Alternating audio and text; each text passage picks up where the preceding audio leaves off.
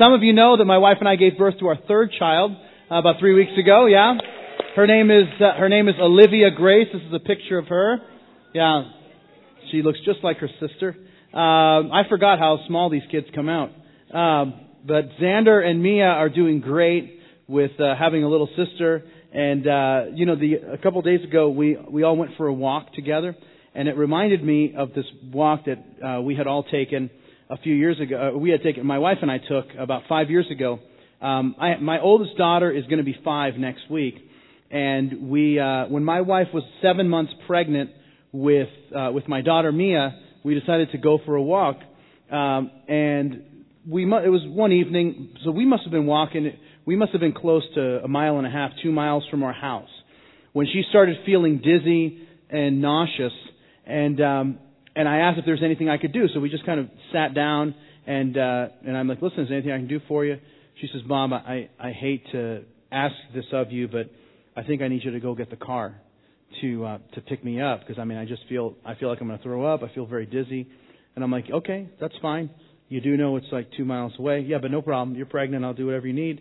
So anyway, I decide that I just tell her to sit down and wait for me, and I start running as fast as I can. Right? It's like Forrest Gump, run, Forrest, run, as fast as I can. And so I get probably about a mile from. I've probably gone about a mile. Interestingly enough, I start feeling dizzy and nauseated. And so we get into our development, and I'm still running. I want to stop because I think I'm going to throw up, but I just keep going because, my wife is pregnant. She's waiting for me. I've got the dun, dun, dun, dun, dun, dun, dun, dun, I got the Rocky music in my head, so I'm running as fast as I can. Obviously I have my keys because we left, so I get to our driveway. I open the door, hop in my car, and pull out, and then I go. I live kind of like one block from the entrance to our development, and I pull up to the development, and who shows up? My wife, walking, and so she hops in, and I say, "What are you doing here?" And more importantly, how did you get here so fast? And she said, "Well, a few minutes after you left, but I started to feel better, so I just walked." Which led me to my next question. How slow do I run? That a slow walking pregnant woman was only 1 block behind me. And, now I don't know if you've ever had that you've ever been there in that moment. In a situation where you were grossly unprepared for the challenge that was before you. You needed to be ready and maybe you weren't. For some reason you hadn't prepared, and when the moment came to act, you weren't ready to take action. I will tell you this, though. Having our third child is so different than having your first. How many of you have more than one? Can I ask you that? Oh, a lot of you. So you know this. If you have, when we have 3 now. When my daughter was born, we freaked out about everything. When my son was born, we freaked out about some things. Now we don't really freak out about anything. Because we're pretty much convinced these kids are made of rubber as it is. But when my daughter was born, we were so nervous. We had even talked to the nurses. Like, could you guys come by just for like a couple hours and just wean us off this care you've been giving to us? Because we really feel like having that third person to help with the baby. Because, we had no idea. We're first-time parents. We took Mia home. And you know how when the kids are in the hospital, they have that like ankle bracelet? I think it's to prepare them for house arrest later on in life. But anyway, so kids, they have that ankle bracelet. And then, they just say, oh, cut it off when you get home. So fine. So we get home, and I tell Carrie, I say, well, let's cut it off. So I said, you hold Mia, and I'll cut the thing off, because apparently this is a 2-man job. Now you do it with one hand, baby and scissors in one hand, and you do it. But anyway, back then it was a 2-person job, and I'm like, all right, you hold her, and then I'm going to cut. And we're being so careful because whatever I don't want to do, I just don't want to cut her with a pair of scissors. I don't want the first thing that I do when I get home as a dad is, so what happened when you brought me home? Well, we cut you with a pair of scissors, but then we glued it back on and whatever, your toes were fine or whatever. So I said, all right, you hold her and then we'll cut it. And so I'm so focused on making sure that I don't cut her with the scissors that I end up squeezing her toes with the back of the scissors, the handle. So I'm like, she's screaming and I'm like, this shouldn't hurt. And then I realize I'm crushing her toes. So she starts crying, Carrie starts crying, I start crying, and we're like, are we ready for this? Are we ready? You know, and I don't know, do you? Yeah, it's just madness, right? It's total madness. And because there are moments in life, circumstances in life, situations in life that are just so big, so mammoth, so giant in nature that we wonder if we can overcome them.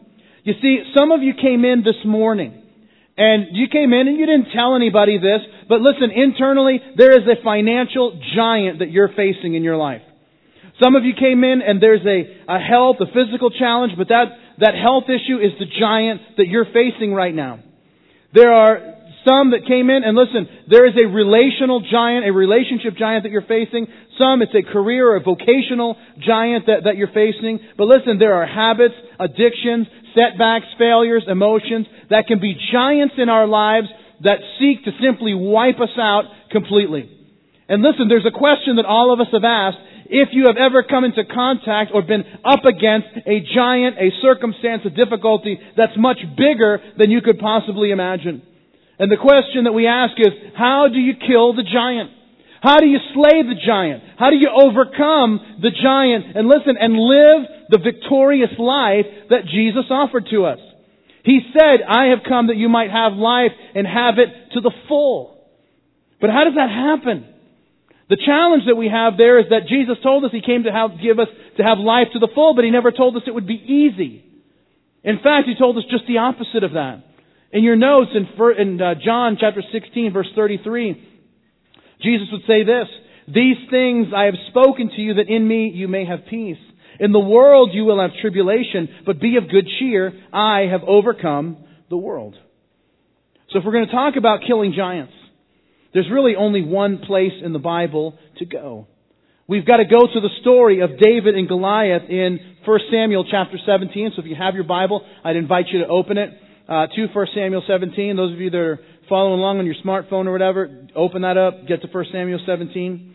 And now, I'll be honest, listen, the challenge with teaching a series like this and starting a series like this that we're calling Giant Killer is that most of us know the story. Right? Even, unless you're like a really, really, really, really new Christian and you don't know a lot about the Bible, let me just give you a spoiler alert. David kills Goliath, okay? Alright, that's just what happens. 5 smooth stones, goes into the valley, sinks one right in the head, and then Goliath falls back. David takes Goliath's sword and cuts off his head. That's pretty much what happens. Now, but you say, well, so I've already heard the story. I mean, what are you going to say that I haven't heard before? I mean, we know the story. We know how it ends. We've heard it in many different ways. And, I've even saw the Veggie Tales where David kills the pickle. And, so what are we going to do? But see, here's what I want to do. What I want to do is not so much just tell you the story of David and Goliath. I want to tell you the backstory of David and Goliath. I want to tell you the story behind the story.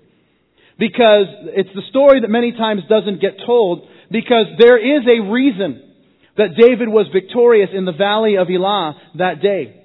In fact, there were 3 factors, 3 keys, 3 untold stories in David's life that need to be told if we're going to unlock the key to killing the Goliaths, the giants, in your life and in mine.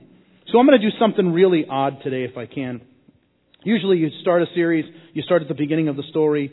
2nd week, you do the middle of the story. 3rd week, you do the end of the story. What I want to do is actually tell you the middle of the story. Because the middle of the story is actually what tells you the backstory. Then next week we'll do the beginning, and then the week after we'll do the end. But I believe it's really important for us to understand the backstory so that we understand what was happening when this story really took place. And what were these 3 factors in David's life? And that's what this series is going to center around. But today I want to tell you the untold story of preparation. That David killed Goliath. He killed the giant because God had been preparing David to kill the giant all of his life. And see, when the moment came, his next step was to walk into the valley and take on the giant because that was the person that God was creating him to be. And God had prepared him to be in that moment. And so we're going to look at, when it comes to preparation, 3 keys that were absolutely vital in David's life that directly relate to your life and in mine.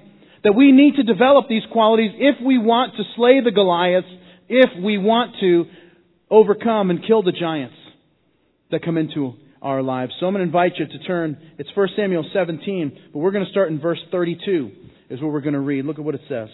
It says, Then David said to Saul, Let no man's heart fail because of him. Your servant will go and fight with this Philistine. And Saul said to David, You are not able to go against this Philistine to fight with him. You are a youth, and he's a man of war from his youth. But David said to Saul, Your servant used to keep his father's sheep. And when a lion or a bear came and took a lamb out of the flock, I went out after it and struck it and delivered the lamb from its mouth. And when it arose against me, I caught it by its beard and struck and killed it. Your servant has killed both lion and bear, and this uncircumcised Philistine will be like one of them, seeing he has defiled the armies of the living God. Moreover, David said, The Lord who delivered me from the paw of the lion and the paw of the bear will deliver me from the hand of this Philistine. And Saul said to David, Go, and the Lord be with you. Now, if you pause there and give me your attention, here's the first thing that I want you to note when we talk about preparation, and that is this, that preparation brings courage. Preparation brings courage. You see, one of the things that I've learned in my life is that courage is not the absence of fear. Instead, courage is taking a step in spite of the fear. Because courage assumes that there is some level of fear or some level of risk. Right? I mean, most of us didn't courageously wake up and get out of bed this morning. Right? Even though I know some people, if you're married, they ask, do you wake up grumpy? They say, no, I just let them sleep. You'll get that later at lunch.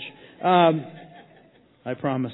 Right? Like most of us, we didn't courageously eat dinner last night. Well, I guess depending on what you ate, it's possible. I won't ask how many did, because some guys might raise their hand, and because it's more of a rhetorical question. If I ask and you answer, it becomes more of an IQ question.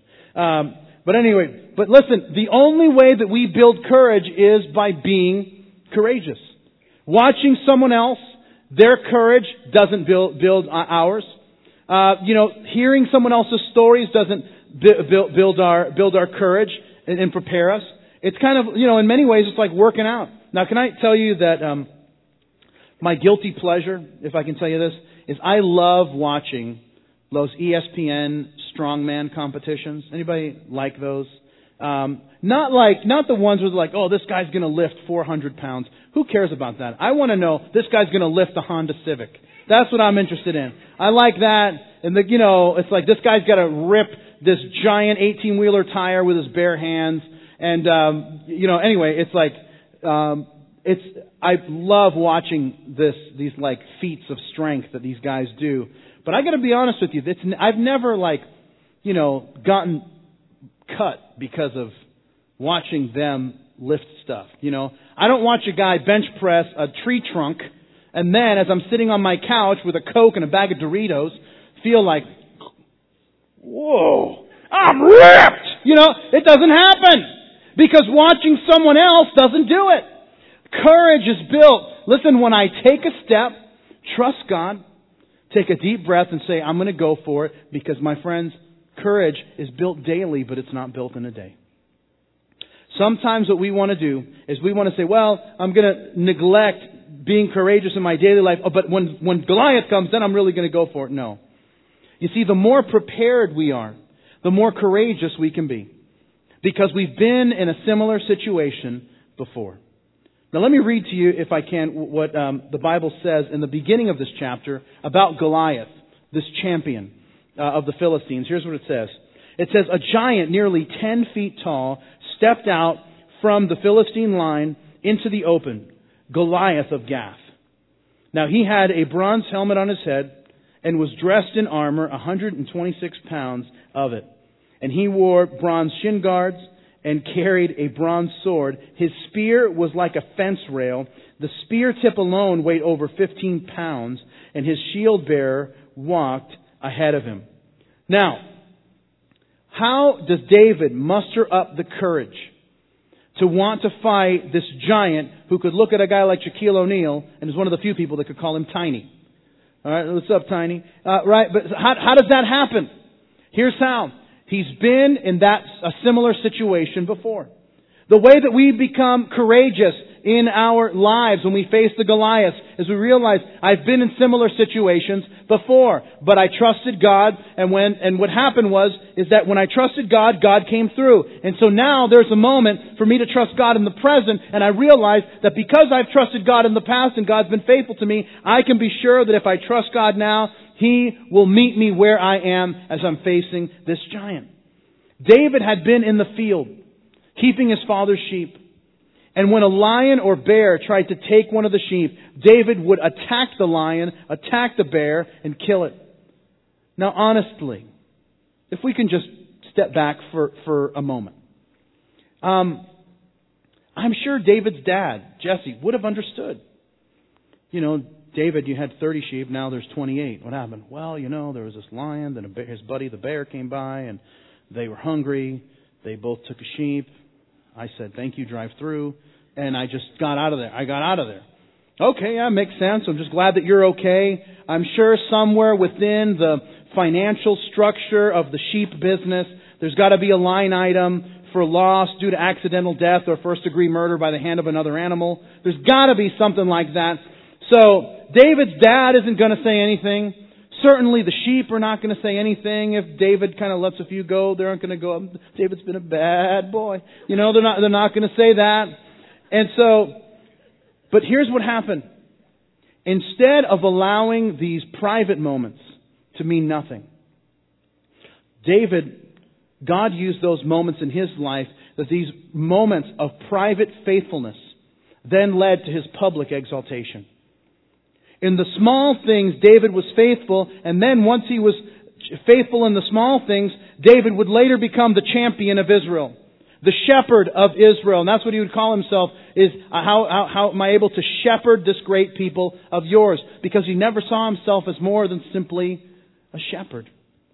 When he was a shepherd keeping the sheep, he was acting like a champion courageously. And later on in life, when the stakes were much higher, he did the same thing. He operated like the champion that he was. And it's funny how, if you've been around the Bible or you've been a Christian for a while, you'd recognize, you read the Old Testament, you know that David is not a common Jewish name. It is now, but it wasn't back then. In fact, if you read, names like Ezekiel, Samuel, Jeremiah, Isaiah, those names with those kinds of suffixes, those are common names in Israel. Those were common Jewish names at that time. That's why, because David is not necessarily a name so much as it is a title. The name David means champion. And so, in fact, if you look in the book of 1 Chronicles, it says that there was a young man by the name of Elhanan. And Elhanan was the guy who killed Goliath from Gath, the Philistine. And so David's name was Elhanan, a common Jewish name. But what earned him the title of David, champion, was when he went into the valley and slew the giant. What allowed him to slay the giant was the preparation that God had throughout his life that now led him to that moment.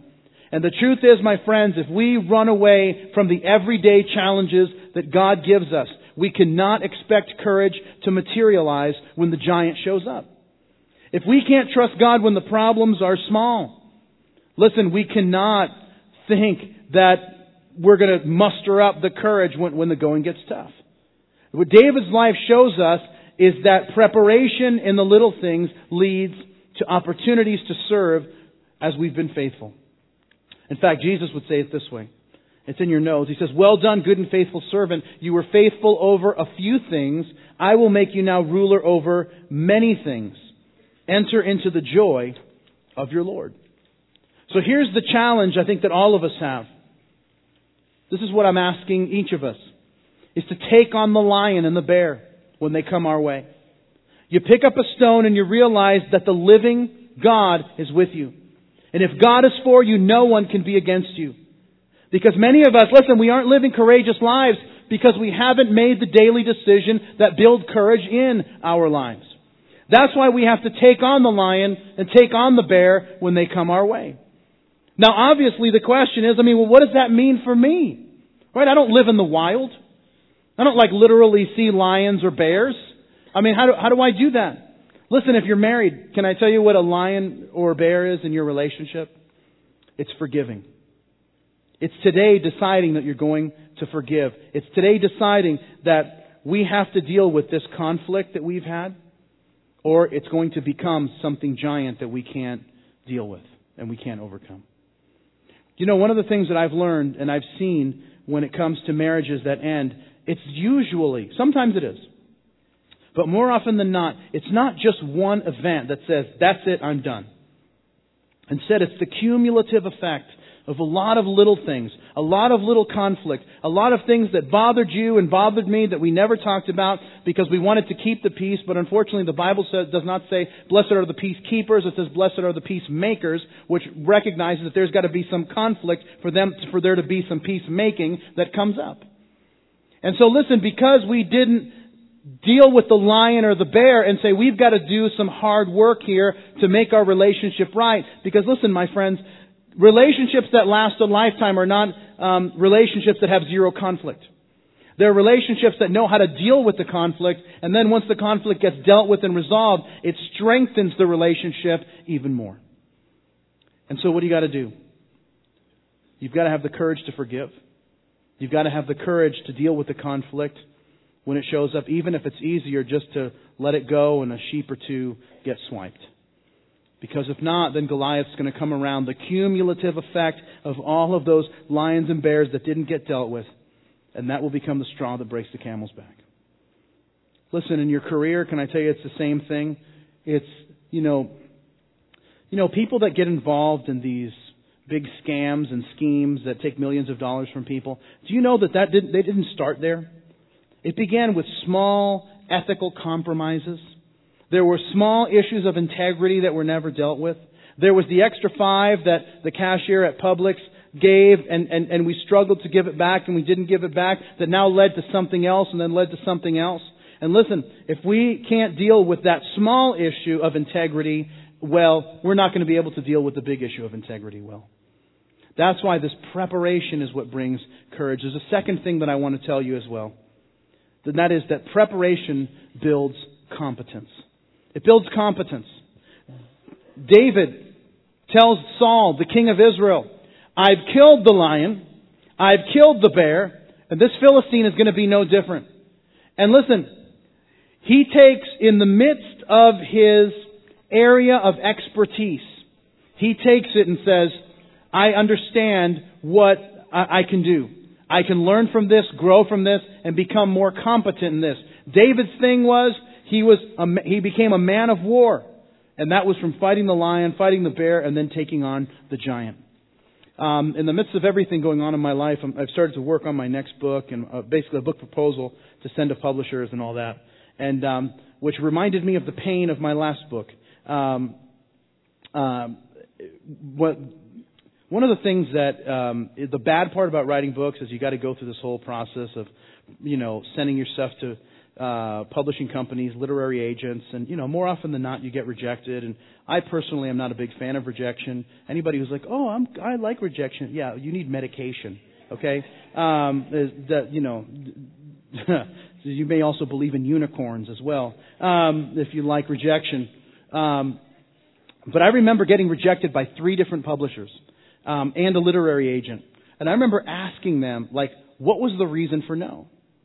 And I remember there was 3 or 4 things, and I'll be honest, it was 3 or 4 common things throughout the first 3 publishers that said, hey, this is why we didn't do it. And the last one, it was everything was a go until they got to the big board thing as to how much money are we going to invest in this project. And it was their board met, it was 5-4 against, and it was we fought hard, we couldn't do it, sorry, we're going to pass. And then I'm plotting the deaths of people that I haven't met.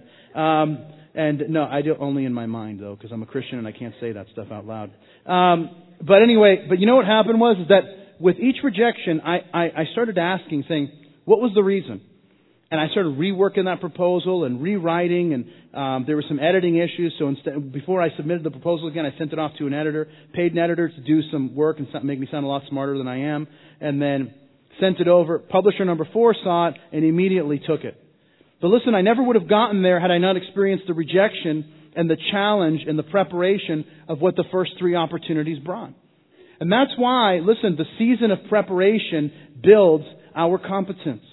And that's why, listen, God takes everything in our lives, rejection, difficult circumstances, all of that, and uses it to mature us. That's why James would say to count it all joy when you fall into various trials. Because it's the testing of our faith that produces patience. So let patience have its perfect work, that you might be complete, perfect and complete, lacking nothing. You see, David was courageous. And I want you to notice this. And he was prepared in his area of strength. His area of strength was, I fought the lion, I fought the bear. This area of battle is something that I'm good at. And sometimes we're under this impression, I'm going to be courageous, and we jump into something that we know nothing about. We have not done due diligence. We have not really thought ahead. We've just gone head first into this thing, not realizing that, listen, that's not courage. It's a lot of stupidity, but it's not courage. Listen, sometimes, and this over the years, I've talked to people that say, I'm going to start a business because I want to be my own boss. And then I'll say, okay, great. And they'll tell me about the business. I'll say, so what do you know about that business? Oh, nothing. But we're going to figure it out. So you're going to put your life savings and then some into a business you know nothing about. I mean, that's like Vegas odds, okay? Into this thing. Because listen, sometimes we think, but I'm going to take a risk. Listen, courage and adrenaline are not the same thing, even though sometimes they can feel like the same thing. And we can kind of hype ourselves up and pump ourselves up to do anything, and then realize after we've taken the jump, was this really a wise decision? And that's why I think it's important to note that David took a risk, but he did it in the area of his greatest competence. In fact, in Proverbs chapter 22, Solomon writes, do you see a man who excels in his work? He will stand before kings and not before unknown men. And this is where it gets tricky. Where it gets tricky is how do you find your area of competence? Or what if there's an area where I'm facing a giant, but I'm not competent? Now, competence is really, if we're going to make it an equation, competence equals two things. It equals my gifting and my passion. So it's my gifting plus my passion equals competence.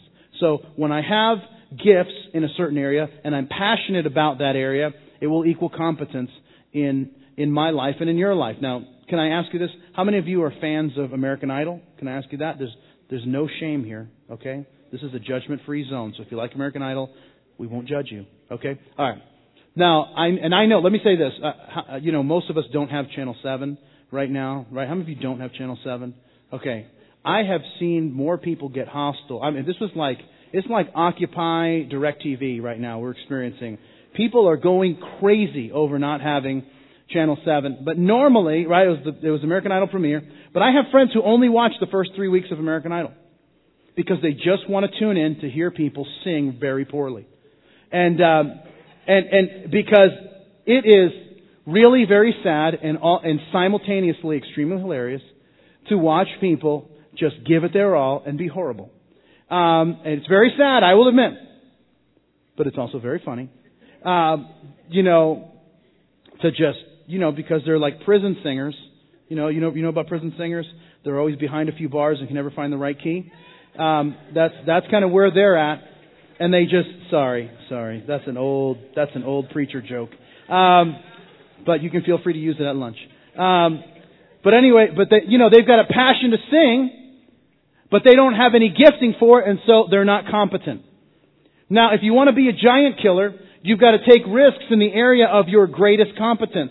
Find where your passion and your gifting meet and then cooperate within that.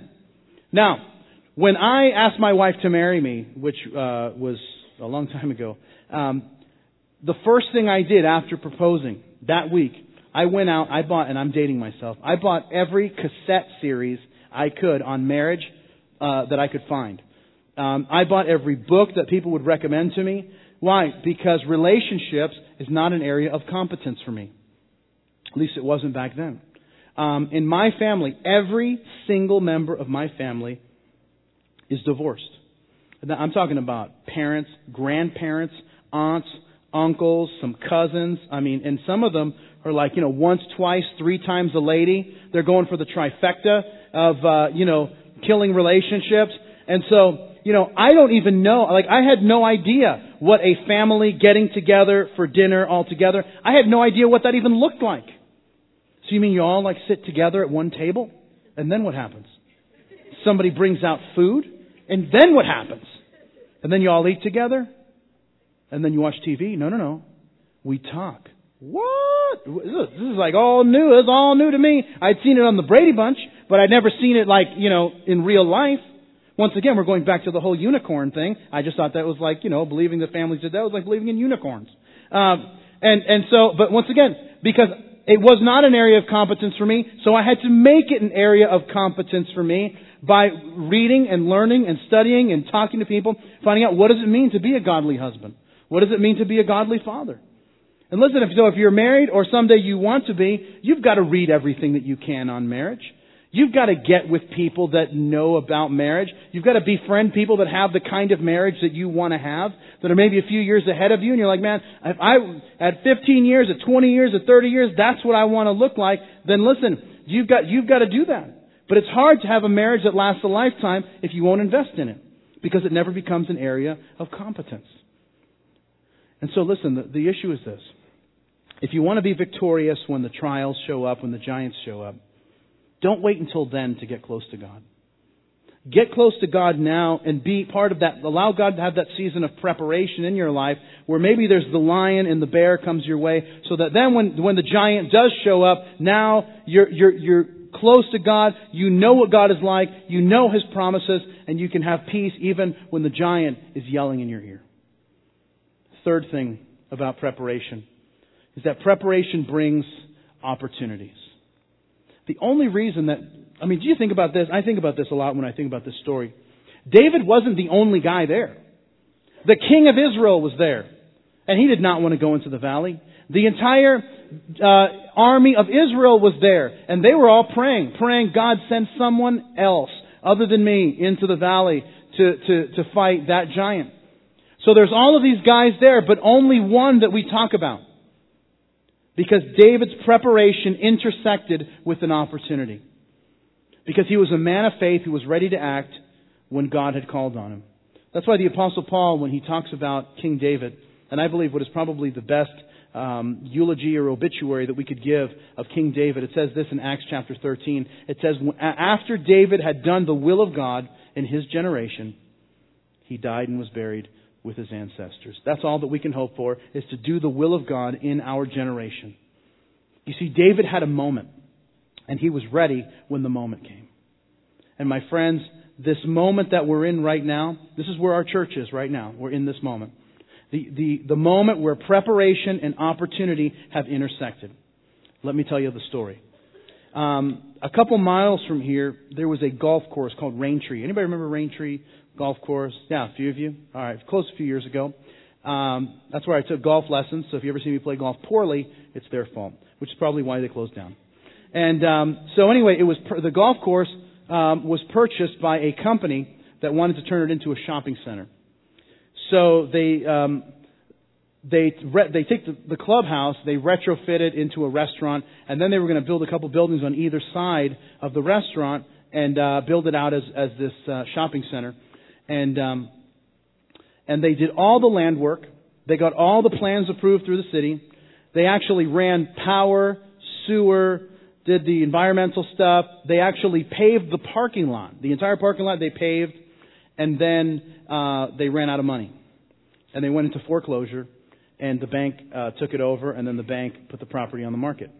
One night I'm driving to pick up a pizza, and that's why I say God bless carbs. So I've never loved carbs more in my life. And but I decided to go a different way to get the pizza, and I see a for sale sign on a property that I've never seen a for sale sign before. So I take a picture of the for sale sign, and I send it to our realtor who's been looking for properties for us for quite some time. And so I say, hey, I forward it to him, and I say, hey, call on this and see what the deal is. So we call on it, and we get the opportunity to visit the property, and we're like, man, this place would be perfect. We pray over the property and say, let's make an offer. We make an offer, and we think it's a pretty strong offer, and the realtor calls back and says, hey, thanks so much for making the offer. The problem is that there's someone else who made an offer before you, and we decided to go with them. So, it's just the way it goes. If anything happens, we'll let you know. But that's that. And, man, it was like watching the girl that you love marry somebody else. It was horrible. And so, needless to say, a couple of weeks go by, and I get this kind of chance meeting with a guy that is the director of a foundation that he's director of a Southern Baptist foundation that helps churches buy property or build buildings and all that.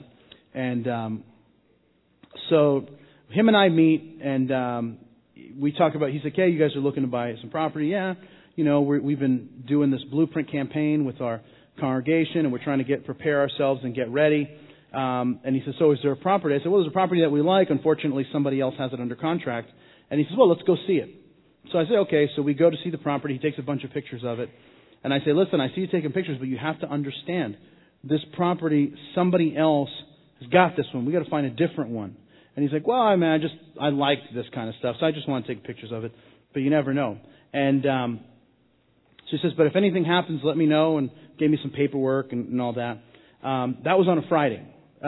Saturday morning, I get an email from our realtor that was a forwarded email from the bank's realtor that says, "The deal fell through with the other people. The bank now wants to negotiate with you."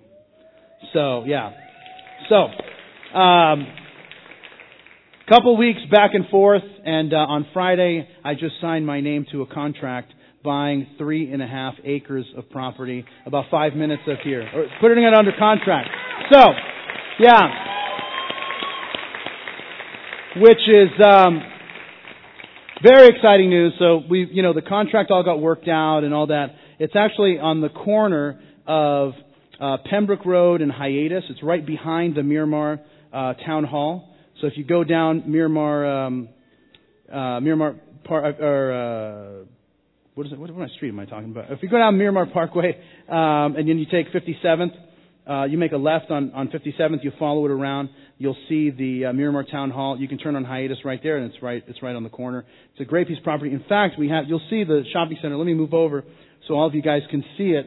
You'll see the blueprint that these guys had for the shopping center, and then you'll see the piece that we're, Lord willing, going to purchase. And so the cool thing is you'll see that this parking lot is paved. It's done. I mean, this is like thousands upon thousands upon thousands of dollars that has already been invested in this property that is essentially just being given to us as we go into this. We started working with an architect this week to look at what the plan could be for an auditorium, children's ministry, youth facility, and all of that.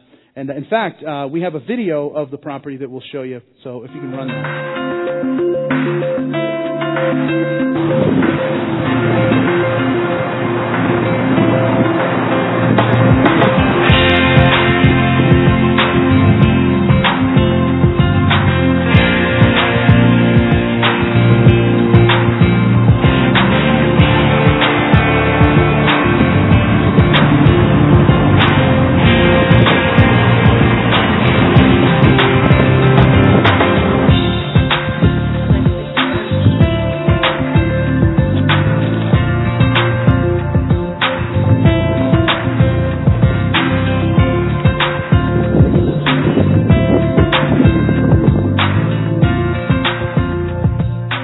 That's what it looks like as it stands.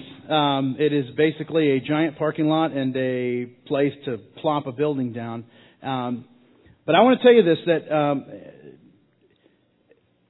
I want to tell you two things. Number one, we started this when we started Blueprint. We announced it in October, and then started it officially in November. This property was not even on the market. We had no idea that it was there, and I'd gone that way many times and never seen a for sale sign until that day that I was driving by. The other thing that I would say too is that this would not even be a possibility for us had we not done the hard work of preparation on the front end. And that's why one of the things that makes this so amazing is that this is where this opportunity now and preparedness meet, and now you have an opportunity to see God do something amazing. So the question is, where do we go from here? And this is where this is the challenge that we have, and this is the great news and the challenge. Let me give you the great news and the challenge. Between our current savings and what people have already given towards Blueprint, we have $230,000 to put for a down payment and closing costs on the property, which is fantastic. Especially when you think about a year ago, there wasn't anything. And so now we began the process of preparation, and it's this moment where now preparation and then God brings the opportunity. Now, the challenge for us, this is the challenge for all of us, is that it's going to take about $330,000 to actually close on the property and then begin architectural plans and all of that. So that means that we're going to need to raise about $100,000 to make this thing happen. Now, here's what I know. We've taken on the lion, we've taken on the bear, and this Goliath is going to be no different for us. We can do this. We can do this. And but what it takes is all of us stepping into the valley. Like I told you, there was a lot of people watching that day. A lot of soldiers watching, a lot of guys who had been in battle before, but only one, David, who said, I'm going to go in and do this because I believe that God has called me and gifted me for this very moment. And so I want to give 4 ways that each of us can be involved. The first is this, is I would ask that you pray for every detail of this purchase and pray for God to give us favor with the city so we can see every detail, every plan pass so that we can, sometimes there's, soft costs that come up that can really drive up the cost of a building. Listen, but just pray that everything comes in on schedule, everything comes in on budget, and that we see all the money come in that we need to close on the property. The second thing is this, and this is maybe where it's a little closer to home for all of us. If you've already committed to Blueprint, would you consider giving a significant portion of your commitment in the next 30 days for us to be able to meet our goal? I know some of you said we're going to give a certain amount every month or we're going to give a certain amount over the course of the year. But my challenge is that if you're able, I know for some of us it's a more difficult thing, and for some of us it's kind of an easy thing to be able to say, well, I can give a big portion of it now just to get that, to make sure the closing happens and all of that. The third thing is this, is that if you've already committed to Blueprint, that you would consider maybe increasing your commitment for 2012. Maybe you made a commitment, you said, man, I made a commitment, I think it's going to be easy to do. And I've talked to some people, and you've been honest enough to say, Bob, I'm committed to Blueprint, but I know once I see something and it's real, that I'm going to really get serious and really get committed. My friends, it doesn't get any more real, it doesn't get any more serious. I mean, we are on the precipice of taking this next step that we've been waiting 11 years to do as a church. And then number 4 is this, is that some of you are here and you haven't committed to Blueprint at all for one reason or another. That today would be the day I would encourage you, and you got a commitment form in your program that you say, you know what, I can commit to give over the next 12 months, I can give some over the next 30 days to see this happen and participate. This isn't going to happen based on 2 or 3 people. Instead, it's when the whole body of Christ comes together that we're going to see this thing become a reality. Because even though all of us cannot give the same amount, we can all give to the same level of sacrifice and participate in this thing that God is doing. Because, my friends, this is the moment. And if I can be so bold as to say, I really believe that for many of us, this is one of the most significant things we will ever do. Because, there's vacations and there's cars that we buy and there's homes and remodeling and all that, and that's all good and it's all great, and we thank God for that. But this moment is something that we will never forget. It's something significant that we have the opportunity to be a part of, that we will be able to I just have this thought of driving into that property and pulling up with my kids, and my kids asking, how did this happen? And to say, well, Mommy and Papi, we made a sacrifice and we partnered with God to do this, to build this building. And that this then becomes the building isn't just walls and concrete and drywall. No. It becomes a standing stone, a memorial to our faith and our commitment to the Lord, as to what God was calling us to do and the challenge that we met, all of us together. You see, God could have struck that giant dead. He didn't even need David to go into the valley. He could have just called out from heaven and struck him dead. But he didn't. Instead, he decided to partner with this kid that he had prepared. And when he partnered with him, he says, hey, this is the moment. And I'm going to take this teenage kid and turn him into a giant killer and the champion of all of Israel. And my friends, this is the moment that we all have. The moment where we can watch God do and partner with God to do something that is more than we could ask, think, or imagine. Lots of people watching, lots of soldiers standing by, but only one that went into the valley and slayed Goliath. You see, only one that experienced the power, deliverance, and joy of risking it all in service to God. And what he experienced by way of blessing was more than he could have possibly imagined. And my friends, I want us all to experience that. Because, my friends, this is our moment where we can become giant killers. Where we can walk into the valley and watch God do more than we ever thought possible. Why? Because if God is for us, who can be against us? If God is with us, who can oppose us? In the book of Romans, I hadn't planned on sharing this. Let me just share this if I can. In Romans chapter 8, Paul says these words. He says, for I am persuaded that neither death, nor life, nor angels, nor principalities, nor powers, nor things present, nor things to come, nor height, nor depth, nor any other created thing shall be able to separate us from the love of God, which is found in Christ Jesus our Lord. My friends, we have the opportunity to do something so amazing. Why? Because He is with us. David said, the God who delivered me from the lion and the bear will also deliver me from the hand of this Philistine. And my friends, the God who has taken us this far is going to take us that far if we'll trust Him and take the step together.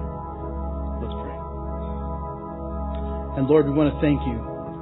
We want to thank You for answering the prayers of more than a decade as we look to the future, as we look to a home for the purpose of the gospel going out, of thousands of people coming to know You, being disciples, growing in the faith, of marriages being restored, of homes that were going to be broken being made whole, of addictions being broken, of healing going forth in people's lives.